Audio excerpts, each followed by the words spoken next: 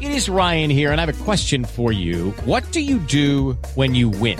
Like, are you a fist pumper, a woohooer, a hand clapper, a high fiver? I kind of like the high five, but if you want to hone in on those winning moves, check out Chumba Casino. At ChumbaCasino.com, choose from hundreds of social casino-style games for your chance to redeem serious cash prizes. There are new game releases weekly, plus free daily bonuses. So don't wait. Start having the most fun ever at ChumbaCasino.com. No purchase necessary. VGW Group. Void where prohibited by law. See terms and conditions. 18+.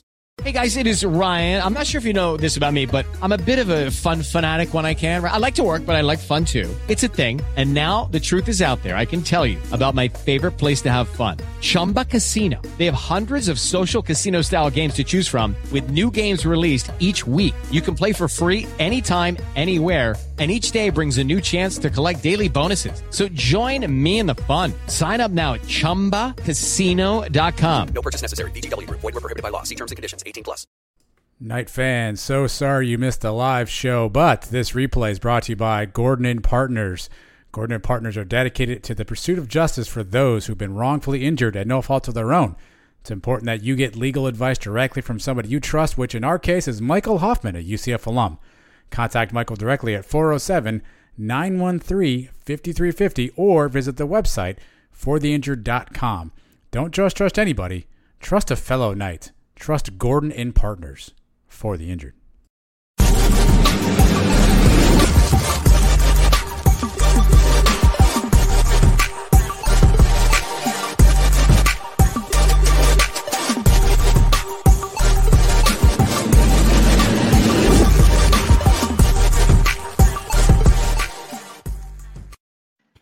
Hello, Night Nation. I'm Trace Ruckle. Welcome into the Sons of UCF Live Media Day Thursday. Now, just 28 days from kickoff. Hello, Adam. Hello, Mike. Yeah, happy Media Day to all who observe. There's actually NFL football on tonight, too. I don't know if anybody's watching that. I think the Jags and the Raiders are playing. So I know Mike's not watching, but if you're into football, apparently there's football tonight.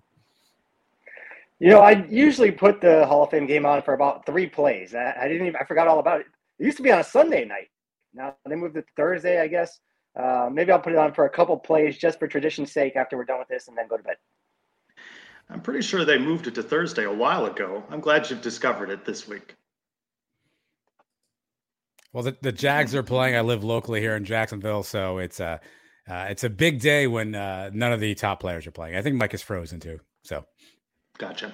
Media Day, busy afternoon out at the Nicholson Fieldhouse. Already, Adam, appreciate you uploading interviews that were part of the scrums with the media with quarterback Mikey Keene and quarterback John Rice Plumlee. Both of them arriving after the players portion. They had a finance class together. Well, it's good. There was a lot of topic of conversation lately about financial literacy for players, so I'm glad to see JRP and Mikey Keene are taking to that. But Trace, I got to say off the top of the show, just fantastic job. There's a ton of stuff going on. We have no fewer than like 15 interviews at some point to load into our YouTube channel. So if you're not subscribing now, make sure you do so. Kamari Gamble, Trevor Morris Brash, Quadric Bullard, and even some coaches, Herb Hand, Brian Blackman. You'll get to know Grant Hurd, new wide receivers coach. So a ton of stuff coming soon, all courtesy of Trace and the hard work. So make sure you are clued in to our YouTube channel. 19 players made Trace available. does all was on the roster. 40 minutes. You can't get to everybody. I got to as many people as I could. Trace, you've been doing a heck of a job all off season. Now this is your time to shine. I love it every year. You get to go and talk to all these guys. Me and Adam don't have the access. We live too far away, and let's face it, we're probably too lazy to do it. So thank you for keeping us all plugged in. Adam, you've been lumped into that lazy thing. Now, I'd love to see each of you though with a Q&A with the players and coaches. Yeah, we've seen some of Mike's work with Coach Malzahn. Well, Trace, you're in luck. Every week, Sons UCF podcast, we have a lengthy Q&A with somebody. So, I mean, except for this week. But I mean in this sort of setting. We don't get to see you in this sort of setting. They'd love us. Yeah. 3 practices in the books for the Knights. Practice 4 Friday. They'll be in Shells. Same on Saturday. And then scrimmage, practice number 6, coming up on Sunday. Coach Malzahn has said he wants to get those scrimmages a couple in early. And today, during his media availability during Media Day, he previewed what we'll see, or what we won't see, but what they'll be doing on Sunday during the scrimmage. Yeah, our first scrimmage is usually more run-oriented, and, we got evaluation like linebackers. These transferred linebackers, we think we've got some really talented guys, but we got to find out some information in a hurry. We can't have growing pains on Saturdays. So, that'll be by design. It'll be a very simple, not a lot of schemes. We'll just evaluate our guys. And I'm talking about not the guys that we already know that started for 2 or 3 years, but the guys that just got here, or the guys that are freshmen, or the guys that didn't start last year, but maybe they're close. So it'll be a complete evaluation scrimmage. And hopefully we'll learn a lot about our team so we can at least start putting the pieces of the puzzle. Adam, some clips that I posted during the media availability to practice, about 20 minutes or so on Monday. 3 practices, a couple of media sessions, and now media day. What are some takeaways or thoughts that you have based on what you've heard so far this week? Yeah, I'm really excited, I think, about a few different things. It sounds like the new guys are really gelling well on offense. You hear Javon Baker, his name a few times. He had a fantastic catch, a Mikey Keene throw. He kind of mossed the DB, I think it was Corey Thornton, in the end zone for a nice catch. So you're seeing a little bit of the quarterback play. I know Mike did a nice breakdown of a Plumlee throw versus Keene throw. I know you're not seeing a bunch. You were on the Mark Moses show, and you called it glorified stretching, I think, during that period of time. So we're not seeing a bunch, but I like that we're seeing a lot and hearing a lot about transfer guys, about guys who are coming in, gelling in new. I also love that Gus is always looking for information. He feels like a CIA agent. He always wants information on stuff. So I'm glad that Gus is getting that information he needs. Mike, what's your big takeaway so far of what you've heard this week? Well, everything's been positive so far this week. Remember last year we saw footage of the kickers hitting cars in the parking lot. Nobody could hit a kick. No negative stuff so far. So I take that as a good sign. I think the quarterback battle, we don't learn too much about it. We've seen 1 pass a day from each of them. And that's kind of controlled by UCF of what they're putting out. So I really haven't learned much, to be honest. I've seen some stretching drills, and I've seen a couple passes here and there. One of the interviews that you'll see on the Suns YouTube channels, just as soon as we can get that up, is with wide receivers coach Hurd. And I asked him about that catch by the Alabama transfer, Javon Baker. And he said, that's what he's supposed to do. Let's not make a big deal out of the fact he's supposed to catch the ball. So he was just kind of matter of fact. He was glad he caught it, but he expects that from him.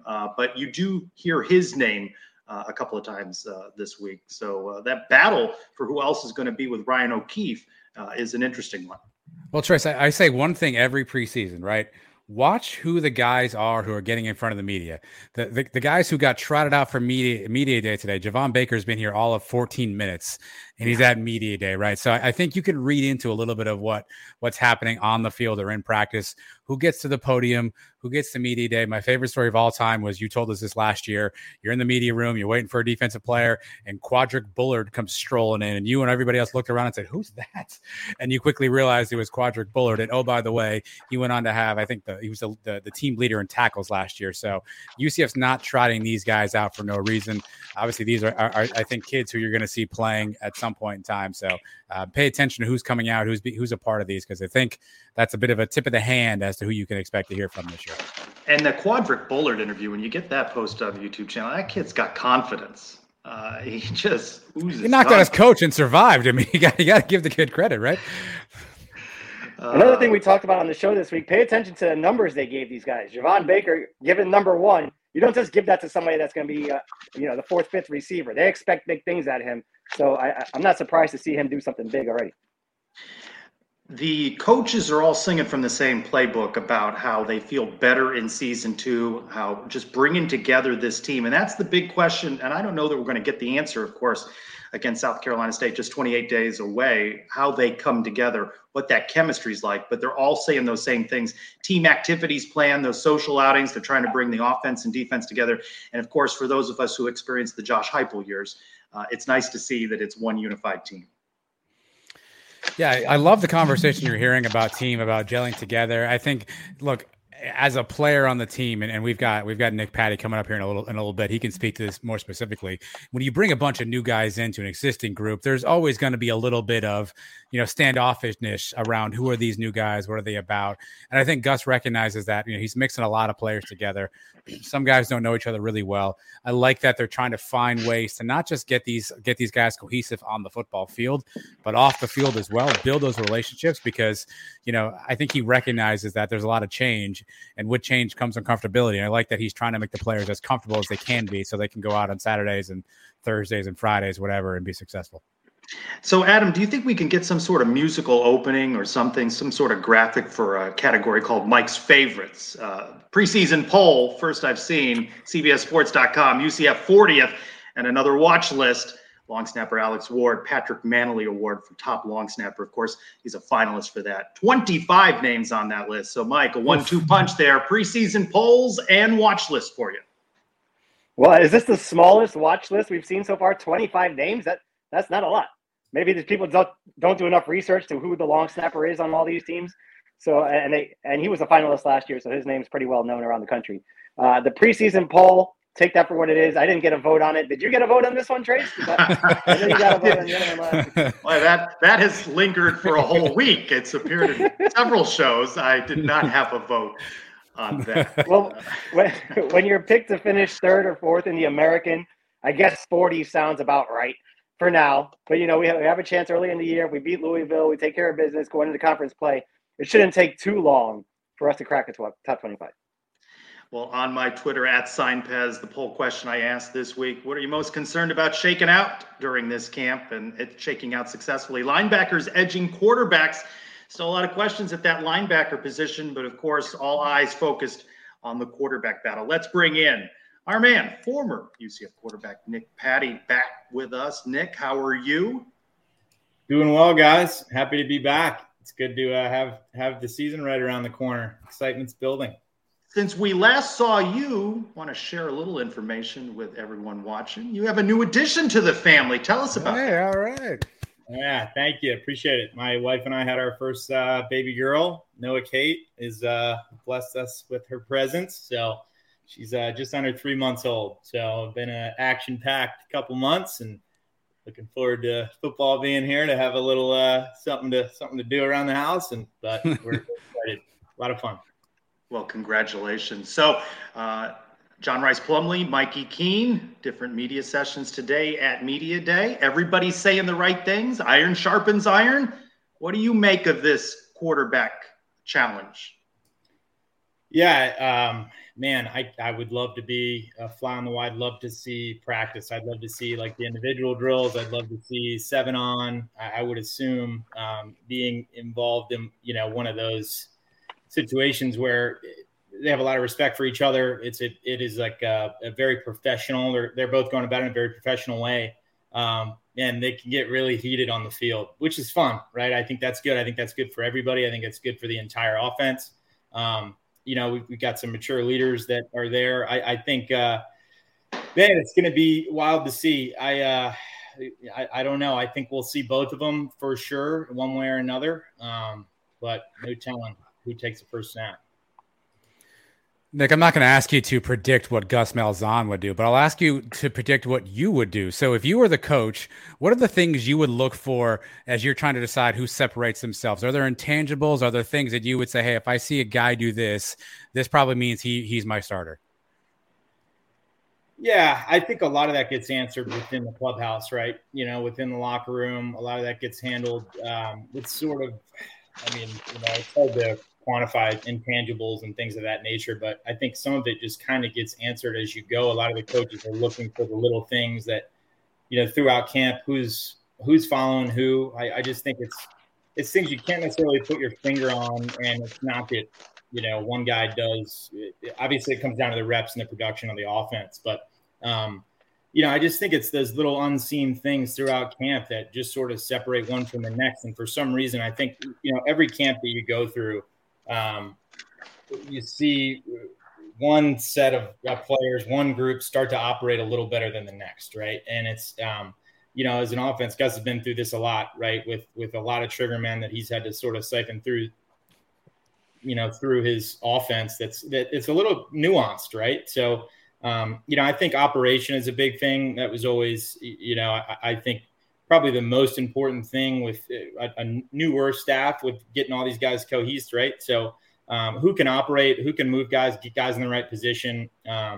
They've got a fairly veteran group, but new pieces that haven't been here, right? Guys that have played a lot of snaps, but not together. So I think who can get the right guys on the field in the right spots, operate the cleanest is probably the biggest thing you're looking for. If it's me right now as a coach, is who can make this thing work the best. We've got a lot of great transfers that are great players. Who can make all those guys that have a ton of snaps all work well together the best. It's really difficult as a quarterback, even a veteran guy. But, I think both those guys are up for the task. A lot is made of Malzahn's system and what he's used to. I've seen him do it both ways. I've seen him throwing the ball all the time. I've seen him do it with a running quarterback. To me, it's not that big of a deal. But the way the team is built this year with a strong running game, do you think that favors one quarterback over the other? It's hard not to say Plumlee in that situation. You look back at like the Nick Marshalls of the world when obviously some of the biggest plays of that season for Auburn were through the air, but it definitely wasn't an air raid type attack, right? I think with his system, it's hard. And we talked about that a lot last year. Like, man, if Mikey could just get a little bit more done with his feet and create a little bit more, I think we would have seen a little bit different offense last year. I don't think that Gus is without ability to have an air raid passing attack that can really put up yards, but I think it favors Plumlee a little bit in that respect because he can really make things happen with their feet and with his feet. And, he can create a little bit more than Mikey, in my opinion. Earlier, you said you expect we'll see both guys, but what does that mean? If Mikey Keene wins this job, does that mean John Rhys Plumlee gets those couple of Joey Gatewood style plays a game? And then conversely, if John Rhys Plumlee wins the job, where is it and how is it that we see Mikey Keene?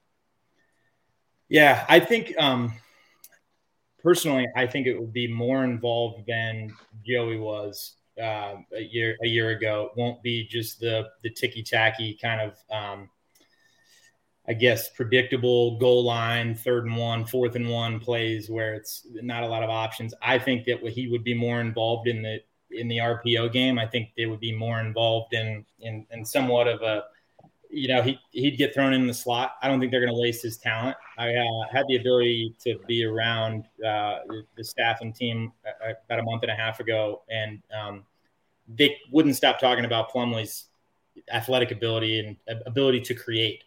And so I just think, if there was one thing that they were overly excited about, it was just his ability to be athletic and to just create pure offense just by being a head and shoulders above everybody with his athleticism and his instinct and all that good stuff. So I just think that, I don't believe that it's going to be a situation where you've got a Joey Gatewood that's a good talent, a good sized kid. I think that they would revolve a little bit of the offense around that, whether that's a package type thing or, whether it is him playing receiver because he's got some experience doing that. I don't know exactly, but I just, given the narrative, I can't imagine that they're not going to have that kid on the field somehow. Nick, on the offensive side of the ball, which other position group is most impacted by the selection of the quarterback? Is it the offensive line who has to block for admittedly two different styles of quarterback? Is it receivers who have to get used to different ball placement, different ball flight? Is it running backs who have to get used to different cadence? Which other position group do you think is most impacted by this decision to see who the starting quarterback will be? Yeah, I think it's difficult to name one. I'd definitely say receivers and running backs, maybe one for one, but in this situation, I'd say probably running backs first, receivers second. Reason being, again, heavy run game and that, the mesh and all the RPOs and all that stuff. That's such a field type connection between the running back and the quarterback. So one little change there. And that's why switching guys in and out when you're doing all these RPOs and such can be difficult because that seed, that ride, all that, it feels so much different. You get so used to it when you've got your guy in there.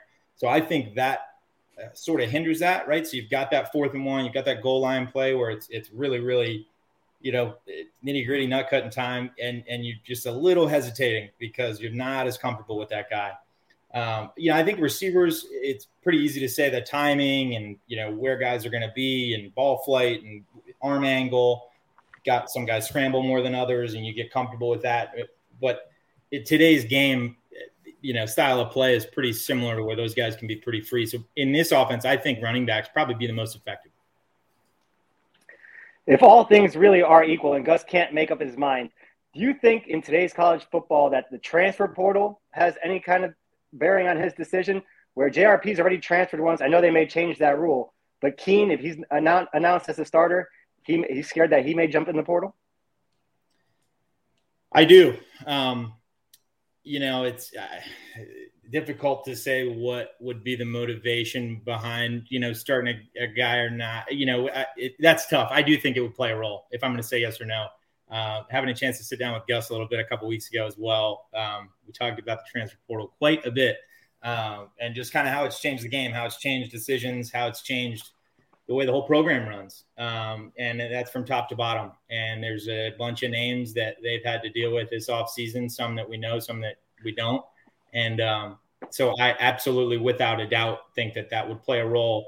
As far as playing time, I don't believe that I think that will make it even closer, even if they already know who's going to play. I highly doubt that isn't a big motivator for them to keep both of those guys very interested for as long as they can. Give us a sense of that extended conversation with Coach Malzahn. What are your takeaways from him? What do you like about him leading this program? Yeah, I was really thrilled with the chance to do it. So I just had an opportunity to be involved with a group of former players and to speak to the team and be around them for a little bit on just some things different than football. But I had a chance to spend some time with him. I was so thrilled with the chance because he was everything that I kind of hoped he'd be, not to kind of goo gaga over coach, but he just is a stand-up guy. He really has a good vision for the program. He's got a good vision for the athletes.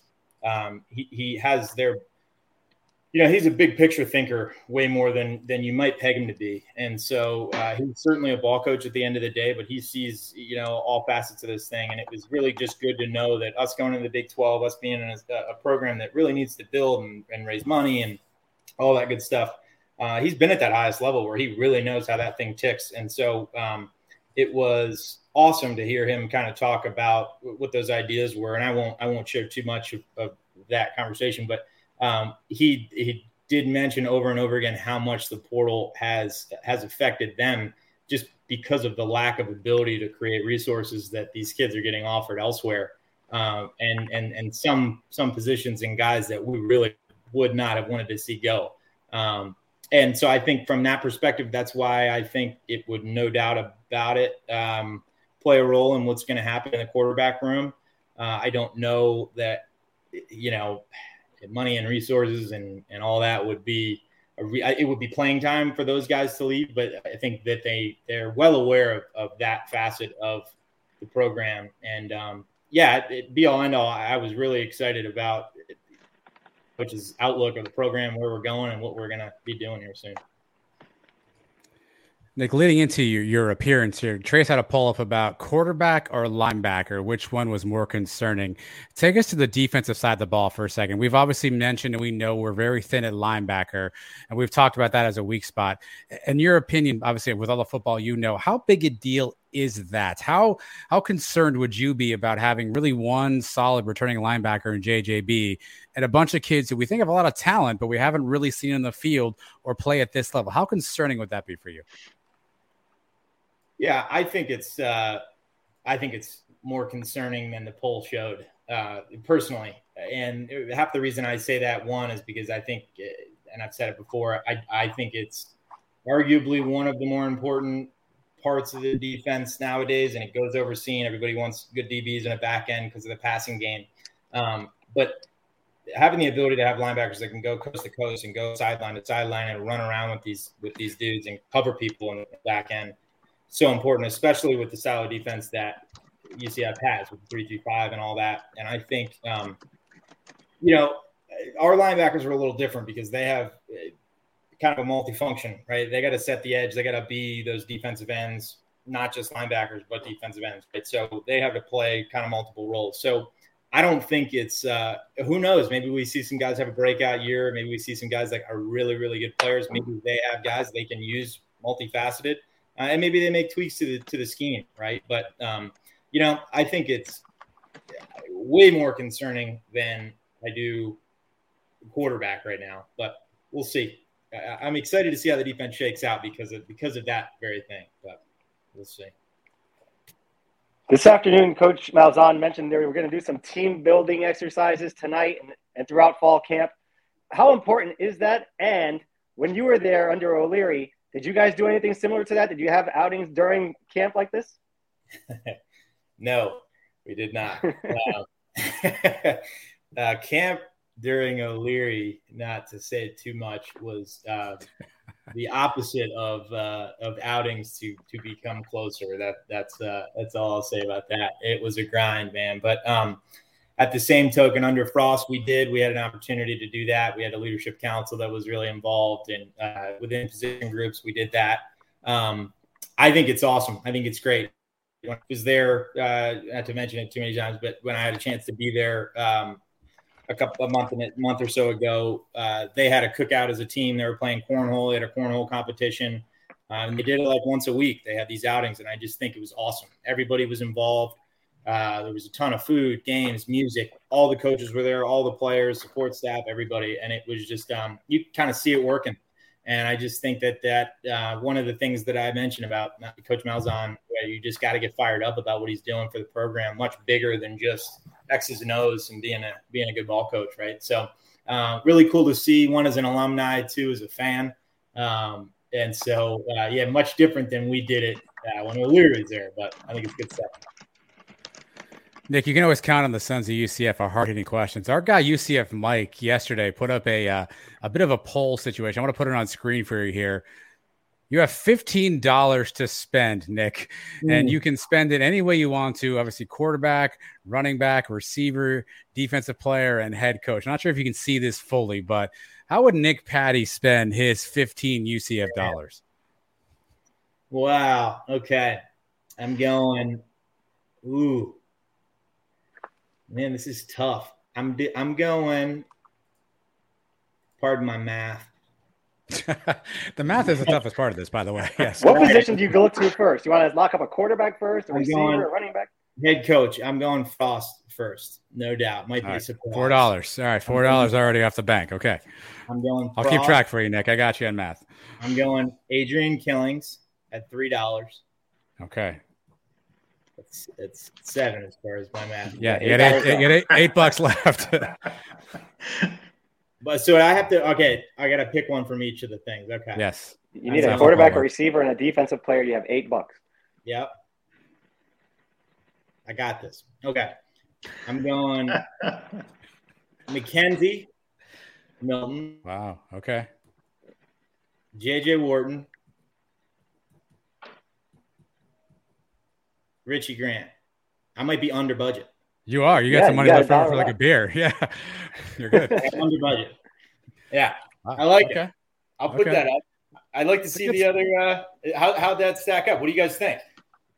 It's a good squad. We had a few good responses on them. Like I saw Kalia Davis responded. We had a couple of responses on that. I think a lot of people went QB first, Nick. I think that's their strategy is which side of these columns do you go to first? Man, I was involved in the Frost Magic, man. I saw it first thing, and it's just hard not to pick that guy, But that's a fun game.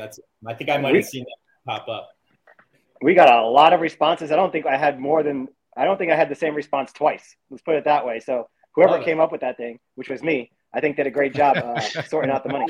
That's good. Anybody else come under budget, Mike? Yeah, Mario came up with like $2 short. He took Godfrey as his quarterback because he loves him. And I forget who else he picked, but he had a couple of bucks left over for beer. Who do you take as his quarterback? Jeff Godfrey. Oh, nice. For $1. There you go. That's a value buy, man. Value buy. Nick Patty, we're glad to have you back with the Sons of UCF. And again, congratulations on your newest edition. Appreciate that, guys. Excited to be back. All right. Talk to you soon, Nick. Thanks, Nick. Sounds good. Under budget by $1. Not bad. He could have had Asante if he wanted on defense, but he chose to stick with Richie. Maybe because he knows him. That has something to do with it. I never answered my question. I got a text today from a buddy, the guy that I'm friends with, that knows Schneider, and he kind of gave me $2 for Schneider. What's going on there? And I simply told him, no, but not one person has bought Schneider for $2. So what is that? I don't want to reveal who, Mike. I'll keep this confident, but you got a direct message from a player on that list who took umbrage with his value and did not appreciate where he was slotted. So stay tuned. Maybe this guy will come on soon to talk to us. We'll see. To spend his own money on that one. Before we bring in our next guest, a couple of news and notes. Anthracite out, guys. The fan choice, the colors that fans will wear. They went bold on South Carolina State. It's up to you. There's no particular color. There's no white. There's no black. Whatever you want to wear. But anthracite out, it appears. Record-setting revenue. UCF is going to need it. Interesting what Nick was saying about NIL money, right? But UCF announces $43.8 million in commitments, $20.2 million cash on hand, and then out today, up to 98% sold out on season tickets. Just 830 left. And Mike, checking in with you. How are you with the Charge on Tour Ace Cafe Orlando, Friday, August 12th? Are you there yet? Yes, no? Still a no? I've got a lot of trips planned for this season. I want to go up for the Louisville game. The Georgia Tech is a question mark. I don't know about that, but I want to go up for Cincinnati. I want to make it over to Tampa. I don't think I could just make a trip just for a Charge on Tour. No, it's not. And Adam, FanFest Arena, Saturday, August 13th. Rumor you might have swag in hand. Yeah. I think this is now it's in pen. Last week we were in pencil. This week we are in pen. We are approaching marker status. So looking very, very promising for FanFest. And then UCF has announced the countdown to kickoff luncheon in the arena Thursday, August 18th, up from 11:30 a.m. to 1:30 p.m. I don't know who of us will be in attendance for that, but that is when that is scheduled. We've enjoyed getting to know our upcoming opponents in the Big 12. And congratulations, guys, Sons of UCF, now officially a part of the 10-12 network. And also part of that is we get to know West Virginia this week. We welcome in Jeremy Phoenix, who teams with his brother. They're born and raised in West Virginia. They're consumed with sports their entire lives. West Virginia is their passion. They're part of the Raspy Voice Kids, and they're here, at least Jeremy is, to talk about West Virginia. Jeremy, welcome in to the Sons of UCF Live.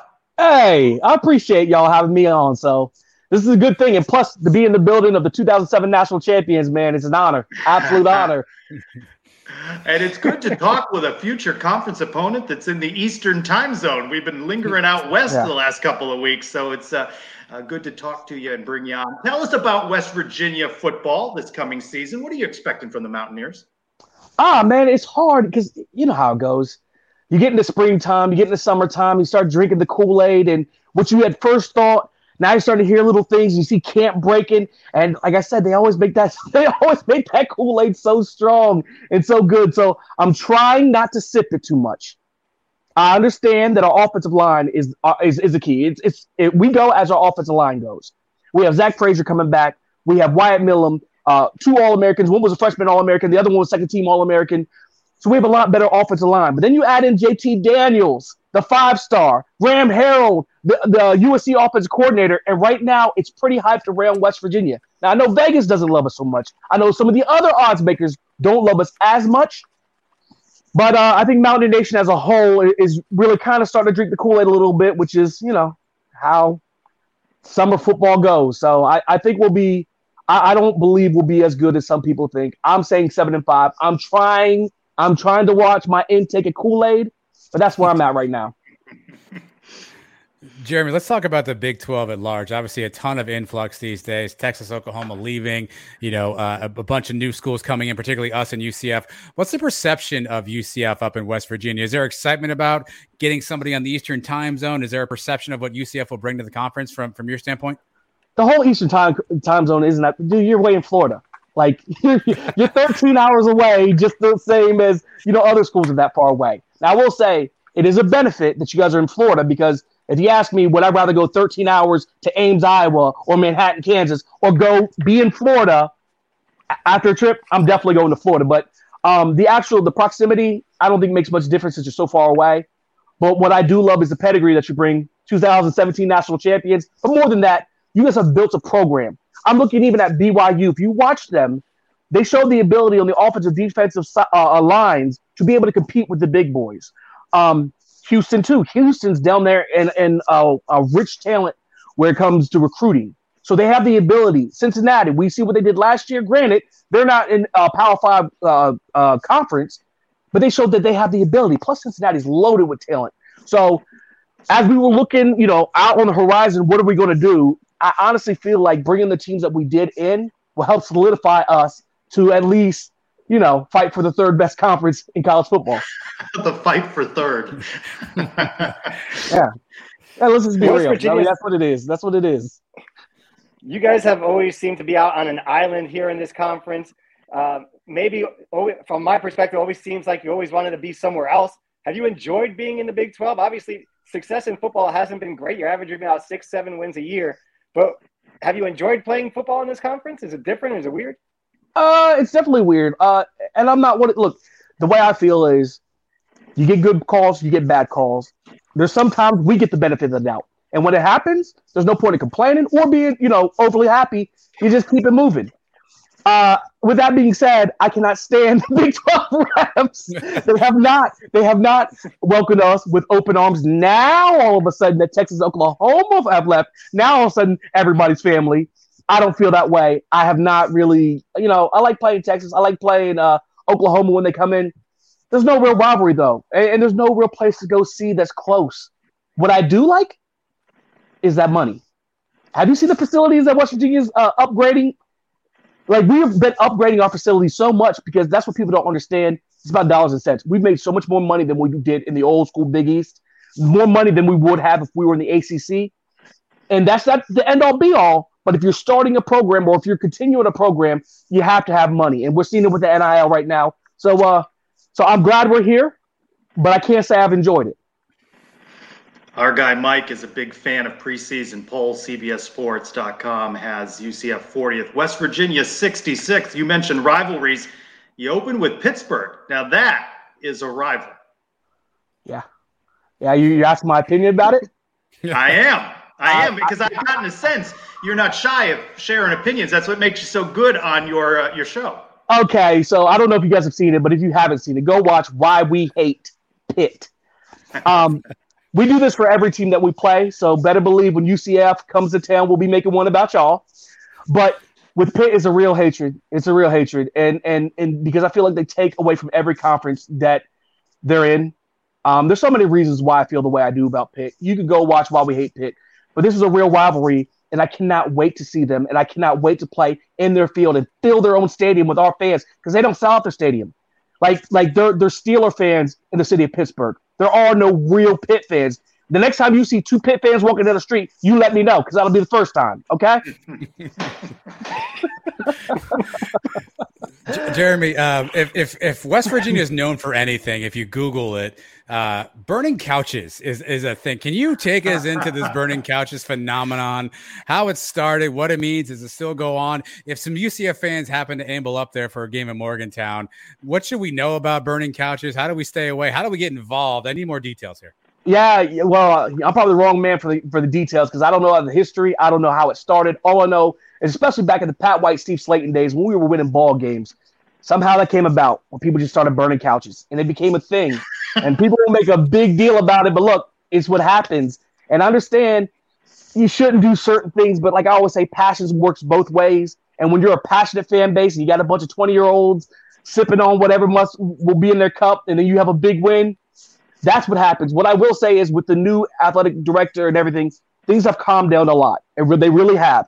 Back in the day, if you were from another school who came into Morgantown, things were hostile. They were really hostile. Now that's calmed down a whole lot. We're way more accepting. If you come to Morgantown, you're going to have a good time. Like I see these tailgating places. Look, I've been all over the place. I've been to South Carolina for South Carolina, Auburn. I've been to Tuscaloosa for Alabama, LSU. I've been to Ohio State, Michigan, in the Big House and in the Horseshoe. I've been to Notre Dame, USC. I've been to Penn State, Ohio State, up in Happy Valley. When I tell you West Virginia's tailgate is top 10, I'm being for real. When I tell you West Virginia's home crowd, to me, is at least top 15, I know South Carolina has 90,000 fans. I'm telling you Morgantown is louder. So when you come up here, I promise you will enjoy it. We're great fans. We're passionate fans. And one of the reasons is because we don't have anything else. Sports-wise, we don't have any – no, legitimately, we don't have any pro teams. We don't have any soccer teams. All we have are the West Virginia Mountaineers and our little brothers, the Marshall Dunning Herd. Other than that, that's what we have, and that's the reason why we take so much pride in what we do have. You think it'd be a good idea if we opened up a couch business in West Virginia? Maybe we could make some money. I seem to be burning them every week. I mean, they get couches from somewhere. Well, I don't know what seasons you've been watching, but not a whole lot of couch burning these last couple of years. I would think you'd burn losses more than wins. No. Usually it's just after wins. So maybe with this new offense of Graham Harrell, it'll ignite again.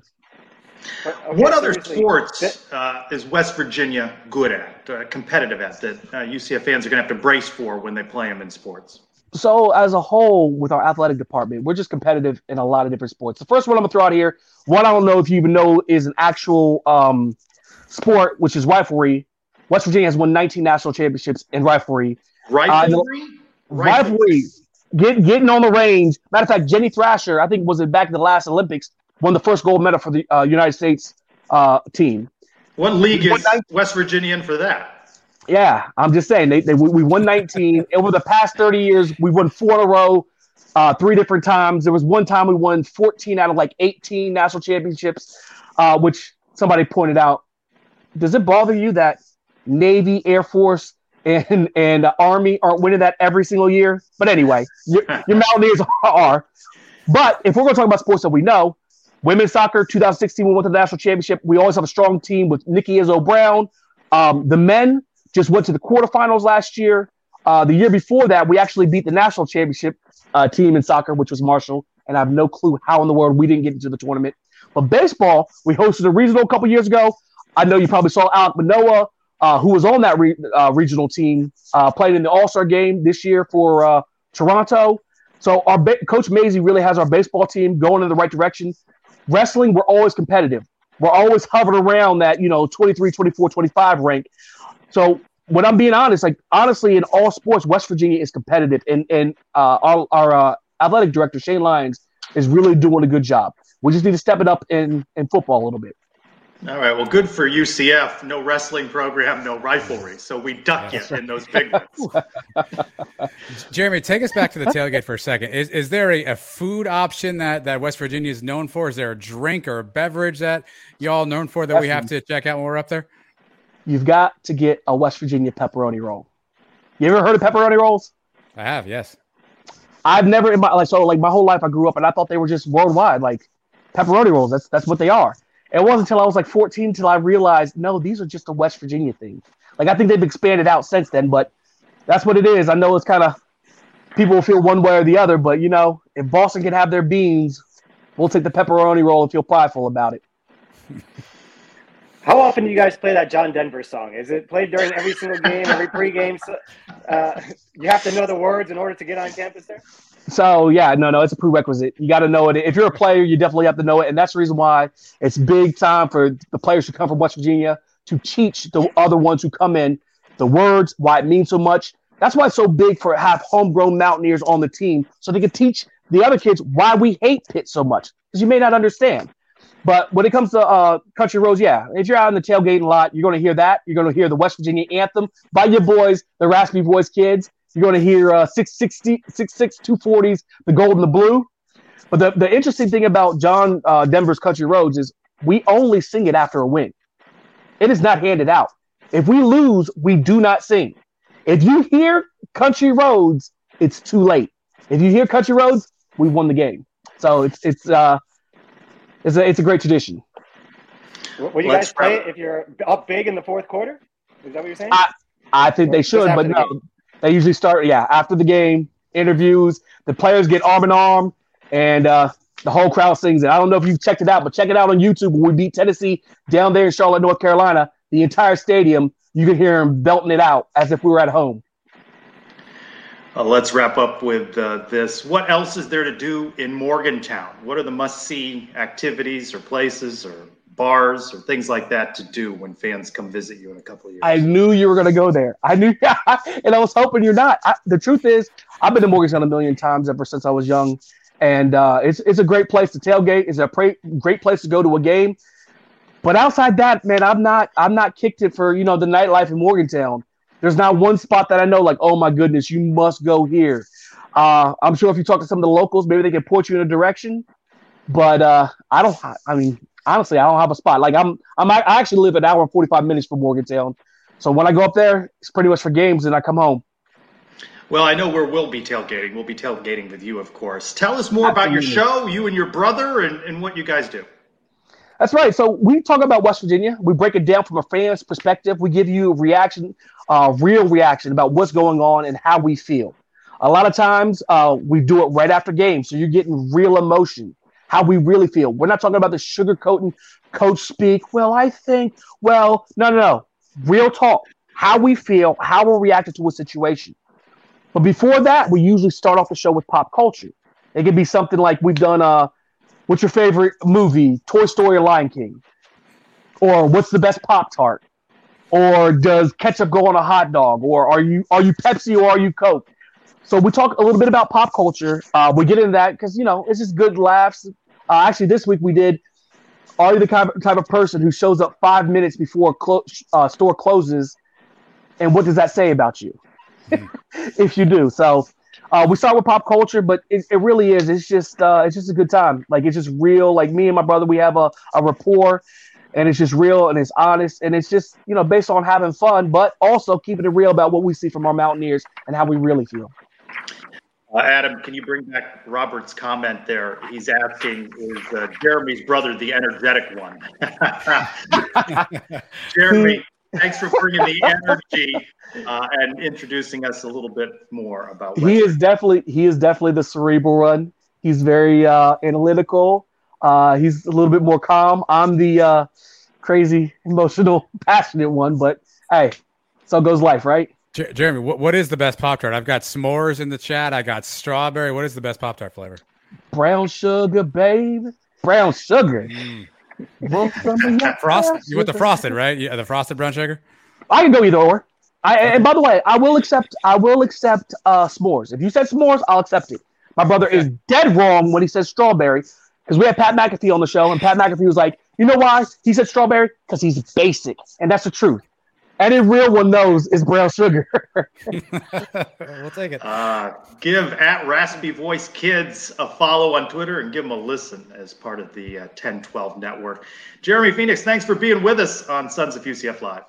No, I absolutely appreciate you guys reaching out. I'm glad we got to get together, and I can't wait to do more shows with you guys. Thanks, Jeremy. Good deal. Go Mountaineers this year. Yes, sir. All right, Mike. We've been going around the Big 12. Are you in for that roadie to Morgantown? The town, he didn't sell me on the town, but I definitely want to hang out with this dude. He seems fun. I think I could definitely have a good time with him. And I'm sure the rest of his crew. So I enjoyed that. I'm going to go check out the Raspy Voice Kids right after this. He sold me on it. I liked the comment. Was that another Robert comment, Mike? You'd be wearing sunglasses on future shows. Robert asked if Mike now wears sunglasses during all shows. Yeah, I was going to go run and get some at that time, but I was scared that when you came back, I wouldn't be in my chair. Like that hasn't happened before.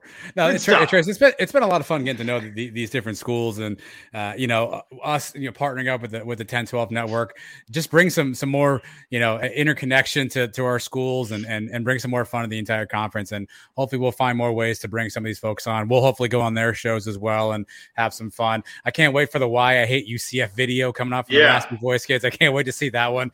Maybe we'll respond and do a Why I Hate West Virginia. Have a little fun with that too. So it should be a lot of fun, but definitely appreciate you setting all these up and everyone who's joined us so far. Yeah. Let's go around the kingdom before we open that mailbag. At Rocco Miller 8, just sounds kind of made up, but he's a bracketologist reporting UCF will host Samford as part of its 22-23 non-conference schedule. Game set December 4th, Orlando. John Rothstein, you know him, says UCF and Miami going to start a home-and-home series November 27th in Orlando, then a return game in Coral Gables. Mike, you'd be able to go to that one. And I know Mike's circling this, the debut of National Indoor Soccer will be played at the arena on campus. A new team, the Central Florida Crusaders, announced today, black and gold logo, men's and women's team. Press conference next week. Indoor soccer in the arena on the UCF campus. A game start in December. So, Adam, we got anybody that might want to help us introduce our next segment? You can say a lot of things about us, and most of them are probably true, but we always try to up our game. So in an effort to bring you more and more voices, Trace, we have special guests now to walk you through what's coming up next, like this gentleman right here. My name is Kenny Ingram. Let's open that Sons of UCF mailbag. You heard him. He wants the mailbag open. At Media Day today, they were all good sports about it. I saved a couple of the bloopers. That was fun as well. What about the walk-in talks? How are we doing on walk-in talks this week? This isn't necessarily a walk-in talk, although at least this time he is fully clothed. Hey, how y'all doing? I'm sitting up here in the Smoky Mountains of Tennessee, and I'll be wondering, wait, maybe I've been in Tennessee too long. I don't know. Either way, my question is, with one returning starter in the linebacking core, who do you think our best linebacker will be for the future? By the way, that's where we're staying.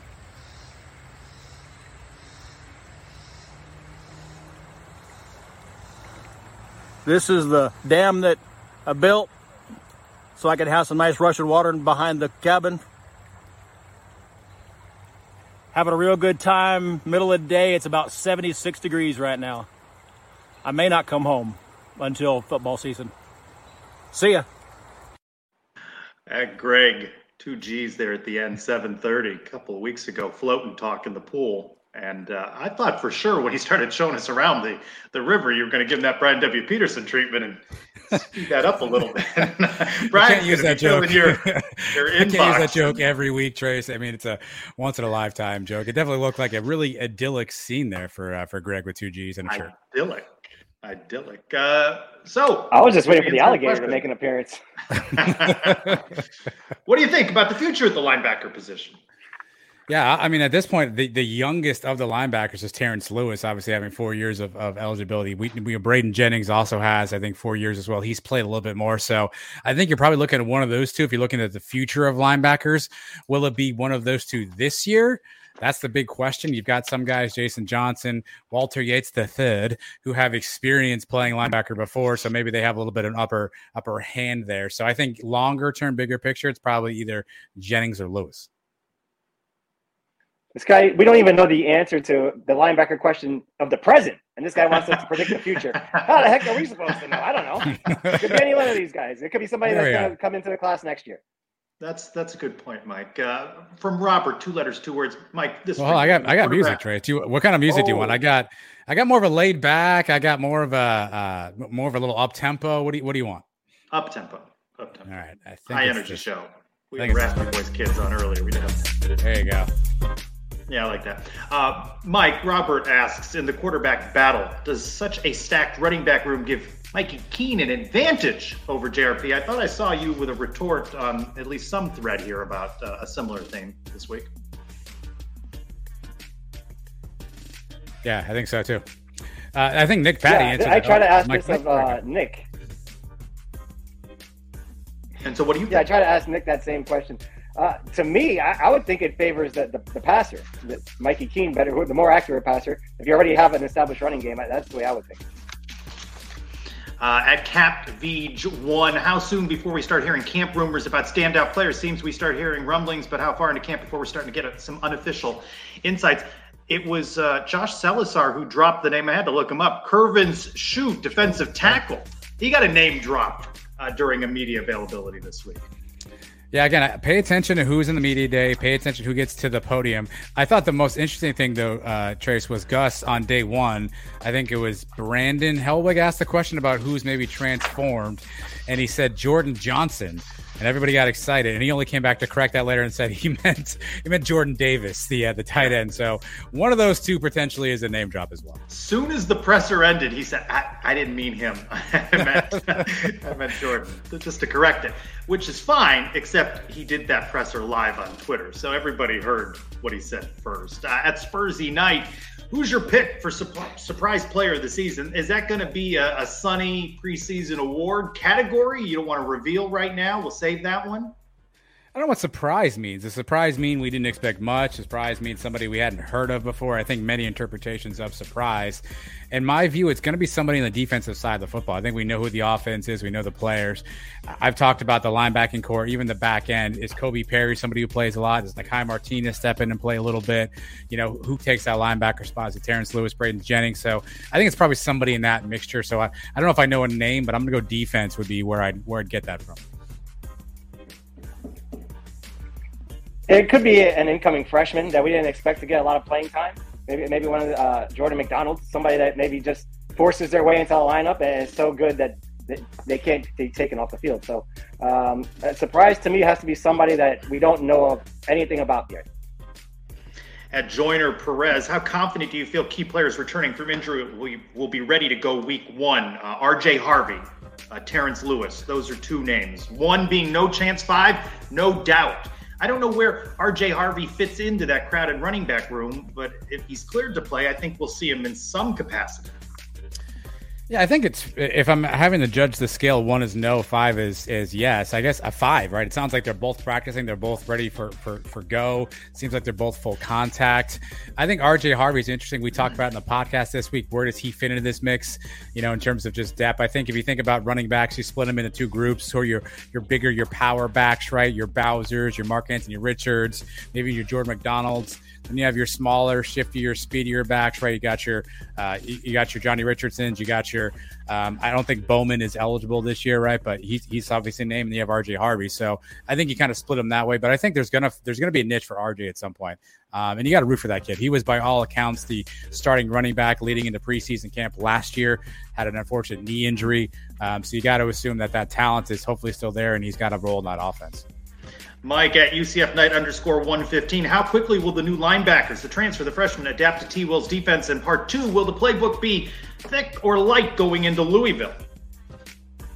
Well, obviously, the playbook's going to get thicker as the season goes along. We're only going to have that one warm-up game before Louisville, so I can't imagine it's that complex coming into that. I still think they're going to be in the evaluating stage the first couple of weeks, especially for these young linebackers. So Louisville game, I'm expecting just a base defense. At Armored _up, which UCF record most susceptible to being broken in 22? Rushing yards by quarterback, 100-yard rushing tandems, passes broken up. None of the above. I'm going to go off the board, Trace. It won't be broken because you can't break this. It'll be tied, though. I say Ryan O'Keefe matches Deshaun Becton 4 touchdowns 4 different ways in a game. We saw him this week potentially returning kicks. We know he's taking handoffs. We know he can catch the ball. We've seen him throw some passes. I'm going way off the board here. Super hot take. Ryan O'Keefe ties Deshaun Becton this year. The hottest of all takes. That's never happening. I'm still convinced Becton's the only guy in the history of football to ever do that, outside of like a backyard game. The easiest one would probably be if JRP is the quarterback, rushing yards by a quarterback in a game, right? Isn't he the only one that's run for 100? Or did he even run for 100 yards in a game? I think it's only 116. I think it's 116 he had in a game, yeah. Yeah, so that's nothing for Plumlee. That's like 2 or 3 of his highlight runs. So I think that's probably the most likely. At UCF Big 12, why is it Dante shows up to speak to the team? No UCF swag. You'd think he'd rep. I don't care what he wears. He was in that room talking to those players, and I'm glad to see Dante Culpepper back. Yeah, I thought the funniest thing from that was Ryan O'Keefe, again, basically said that it was cool. I didn't know he used to throw to Randy Moss. That's how old we are, is that there are people walking this planet who have no idea that Dante and Randy Moss were teammates and had a fantastic connection. I don't think Dante can fit into any of his old UCF stuff, so if he's going to be wearing any UCF stuff, it's going to have to be something new that they just gave him. At UCF Nightingale, where's Nugget? Why is he not at the forefront anymore? Nitro's been through too much. The loss of glycerin, pandemic, now this. I don't care about Nugget. Bring back glycerin. Wow. Did you reincarnate as Mike, or what just happened here? We've got Grumpy. I didn't understand that horse. I didn't understand the addition of the horse. And it was Nugget. So, hit me. That seems so. Yeah, he stole my answer. Wow, this is the second time in the last 3 weeks you two have aligned on something. It's scary. And that's why I cast the votes in the AC poll, because I knew I was channeling my inner. Which one of you needs to rethink your life more if you're agreeing with each other? We'll discuss that later. At UCF Guy 23, seeing a lot of gifts for season ticket holders, asking what type of reward would you like for your renewal? I think that's an interesting question. I got my renewal for Orlando City Soccer this week, and they're up in the ante to retain season ticket holders. You want trinkets, or you want things that you can build on with your points? I certainly think experiences. The more experiences that they can give you may mean more than perhaps swag. Yeah, I would do an experience. I was thinking like there's something we could walk the field before the game, something along those lines, right? If not, everybody loves a good free T-shirt. Throw out some T-shirts with some nice, I'm a lifelong season ticket holder. I have 5 years in, something like that. I think everyone enjoys that kind of stuff. All they need to do is win to make me happy. I don't really need anything extra, but if they do want to give me my own hot dog card at the top of the cabana, my own beer tub lady, I'll take that. A little VIP hot dog and beers for me. Experience. There you go. Okay. At Brian W. Peterson, he says, it's a wonderful award and all, the nomination for Isaiah Bowser, the Warfel Trophy, community service, academics and all that, but do we really want him to win an award named after a Florida Gator? Danny Warfel's a good guy in college sports. I don't have any problem with it. UCF still beat him in the Gasparilla Bowl. At Hugh C. Heff, back on this topic, Mike, you like to stir this up online. In response to the rumored elimination of liquor sales from Cabana and additional alcohol stadium-wide, Timo responded to the outcries. New game day info will be coming soon. Folks will be happy. Any guesses what you think that will include? Apparently, we've raised the bar. If it doesn't include this hot dog stand, it's going to be a problem. I don't know. I think this is Timo maybe kicking it down the road a couple more weeks, give them some more time to come up with some ideas to make these people happy. They're doing the same thing with the uniform reveal. Everybody wants to know the stuff now. Maybe he does have something up his sleeve. I hope he does, because, it doesn't seem like they're taking liquor away. So I think they kind of fixed that. Unless they decide to go through with that, then they might have some issues. Now, unofficially, I'd heard this week in certain circles that uniform reveal may be the week of FanFest. So eyeball the week of FanFest at Zeebel's UCF. Well, Trace, wait a minute. That's this upcoming week, isn't it? I'm just saying. Oh. No, it's not this coming. Is it next? Not is this coming week? Do it next week. It's upcoming this week. Yeah, this upcoming week. All right. It's already Friday for all intents and purposes here. Yeah, I guess. Happy Friday, everybody.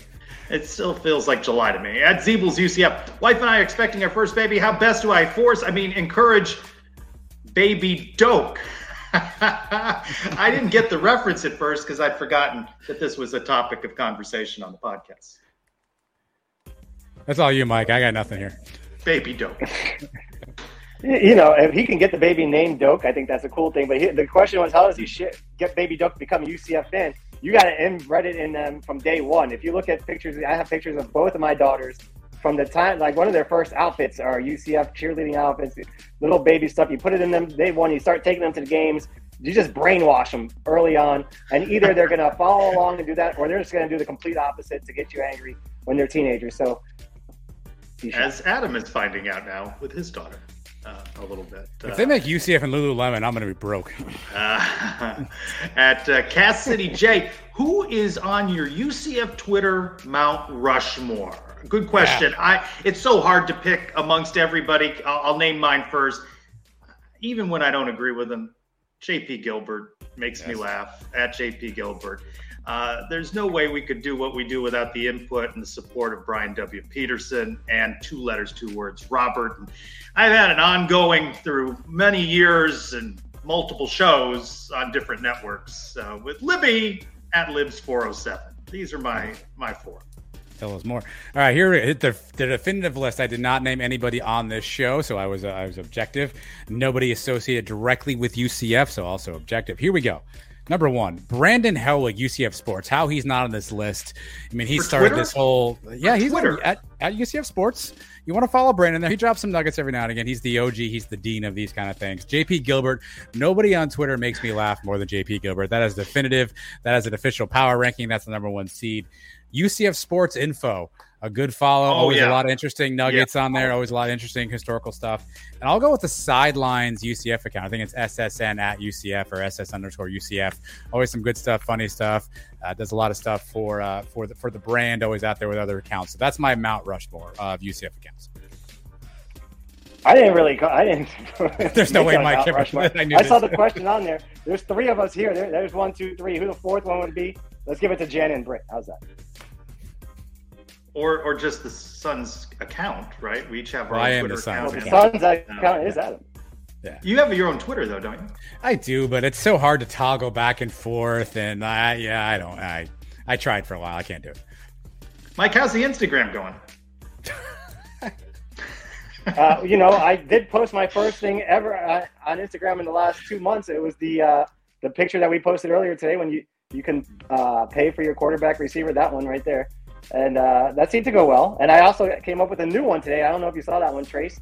The home games, away games, and neutral site games. Same format. I had 5 for each one to pick, but this time you only had $9 to use. I'd be interested in what your response is. I don't know if, Adam, you have the graphic for that one. Yeah, I didn't see that one. Yeah, I don't have time for all that, Mike. You're lucky I pulled that off in the middle of the show while Nick was talking at some point.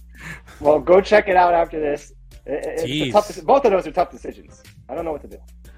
Gotcha. All right, Adam. So you're going to be up all night posting media day interviews to YouTube, or what will the more realistic schedule be? And listen, here's what you're going to need to do. If you're not subscribed to our YouTube channel, go ahead and do that right now. If you are, then call a couple of friends, tell them to subscribe to. I think like no fewer than 15 conversations with players and coaches, and these are shorter conversations, so 3, 4, 5 minute conversations. You can breeze through a bunch in a short amount of time. So keep watching Friday, maybe even some on Saturday. Maybe even some on Sunday, because Trace, there's no media coming through until when? When's the next time you all get a chance to talk to players? Availability with Coach Malzahn. I'm not sure about players on Sunday following the scrimmage, so we're going to want to hear from Coach Malzahn when he tells us absolutely nothing about the quarterback battle. Perfect. So you've got 2 whole days, Friday and Saturday, where you're not going to hear from anybody in UCF. So that's when we'll keep you updated. So the YouTube channel is where you're going to want to be. Maybe I should have waited to put out those 2 things for the days that there was no media and nothing else to talk about. But man, I'll just have to come up with some new stuff, I guess. I don't know. I got new ideas in my brain. I have confidence in you. Looking forward to you guys breaking down the first week of camp, maybe talking about some of the video clips you've seen, maybe some of the reaction to Coach Malzahn's comments following the Sunday scrimmage. That's coming up on – you're getting closer to 200, guys, episode 191. Again, congratulations, now part of the 1012 Network, the official UCF podcast that's part of that. And Trace, can I drop another quick nugget for everybody? I think I'm allowed to announce this There's today. A nugget sighting. I think I'm allowed to announce this here today.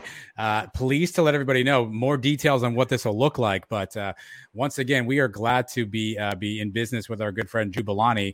This time with his Poor Choice tap room out there in Orlando, Trey. So Poor Choice is going to have a couple of different watch parties this year, some specials going on for some away games as well. So more to come on that, but happy to be working again with Drew. He was one of the early folks who was a part of the program with us here. So happy to have Drew back on board. So check out Poor Choice. More to come on what that looks like. Maybe some specials. I'm pushing for a beer named after the Suns. I don't know where we are in those negotiations yet with Drew, but I want a Suns UCF lager, a walk and talk ale, shirtless Mike, Pilsner, something. I need some sort of a bill. I need some sort of a beer named after us. I love Drew. He was our first ever sponsor, and that place, Poor Choice, looks awesome. I haven't had the chance to get there yet, but it looks awesome. Looks like a great time to go hang out and watch a UCF game. Really happy to have Drew back in the family here.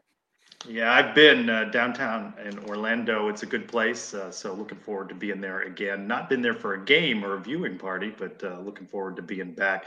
All right, we welcome back in Nick Patty. Again, congratulations, Nick. And, of course, our friends with the Raspy Voice Kids as part of the 1012 Network. First week, we're going along now for preseason camp. 28 days away from kickoff. UCF and South Carolina State. We've got it covered on the pod and on live. And Adam, as part of the ever-enhanced viewing of this show, we also have something new to end with. Yeah, I mean, usually you said go Knights, charge on. I don't know if you want to do that still, and then I'll hit this button. For Adam and Mike, I'm Trace Trolko. Go Knights! Charge on. Tremont Morris Brash. Thanks for watching Sons of UCF. That's pretty good. I don't know. Mary redeemed a $50,000 cash prize playing Chumba Casino online. I was only playing for fun, so winning was a dream come true. Chumba Casino is America's favorite free online social casino. You, too, could have the chance to win life-changing cash prizes. Absolutely anybody could be like Mary. Be like Mary. Log on to ChumbaCasino.com and play for free now. No purchase necessary. Void where prohibited by law. 18 plus terms and conditions apply. See website for details. The voice in the preceding commercial was not the actual voice of the winner. Sports Social Podcast Network. Hello, it is Ryan, and we could all use an extra bright spot in our day, couldn't we? Just to make up for things like sitting in traffic, doing the dishes, counting your steps, you know, all the mundane stuff. That is why I'm such a big fan of Chumba Casino. Chumba Casino has all your favorite social casino-style games that you can play for free anytime, anywhere with daily bonuses. That should brighten your day a little. Actually, a lot. So sign up now at ChumbaCasino.com. That's ChumbaCasino.com. No purchase necessary. VGW Group. Void where prohibited by law. See terms and conditions. 18 plus.